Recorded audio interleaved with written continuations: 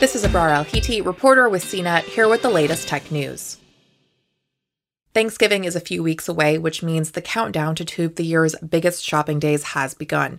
Black Friday is November 26th, and Cyber Monday is November 29th. But this year, things are different. Early Black Friday sales have already kicked off, like Walmart dropping its Black Friday deals for days on November 3rd after leaking the deals in October. Target's holiday sales began on October 31st, and the giant retail company will continue adding new deals every Sunday.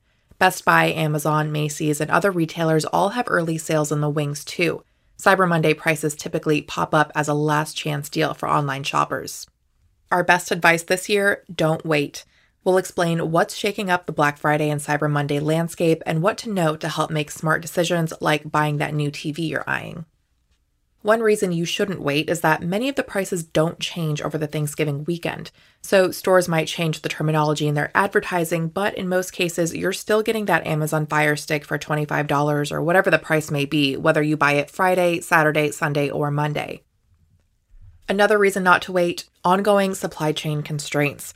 You've heard the stories about container ships backed up outside of busy ports, and maybe even seen some empty shelves at your local supermarket or shopping mall.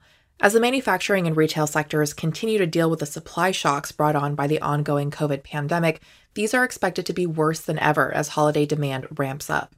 Early bird shoppers have a better chance of getting what they want. Black Friday sales on popular electronics like TVs, phones, and gaming consoles typically sell out fast. The PS5, Xbox, and Switch consoles are already nearly impossible to get thanks to the chip shortage. That means if you wait until Cyber Monday, the item you're waiting on to drop even more in price instead could already be gone.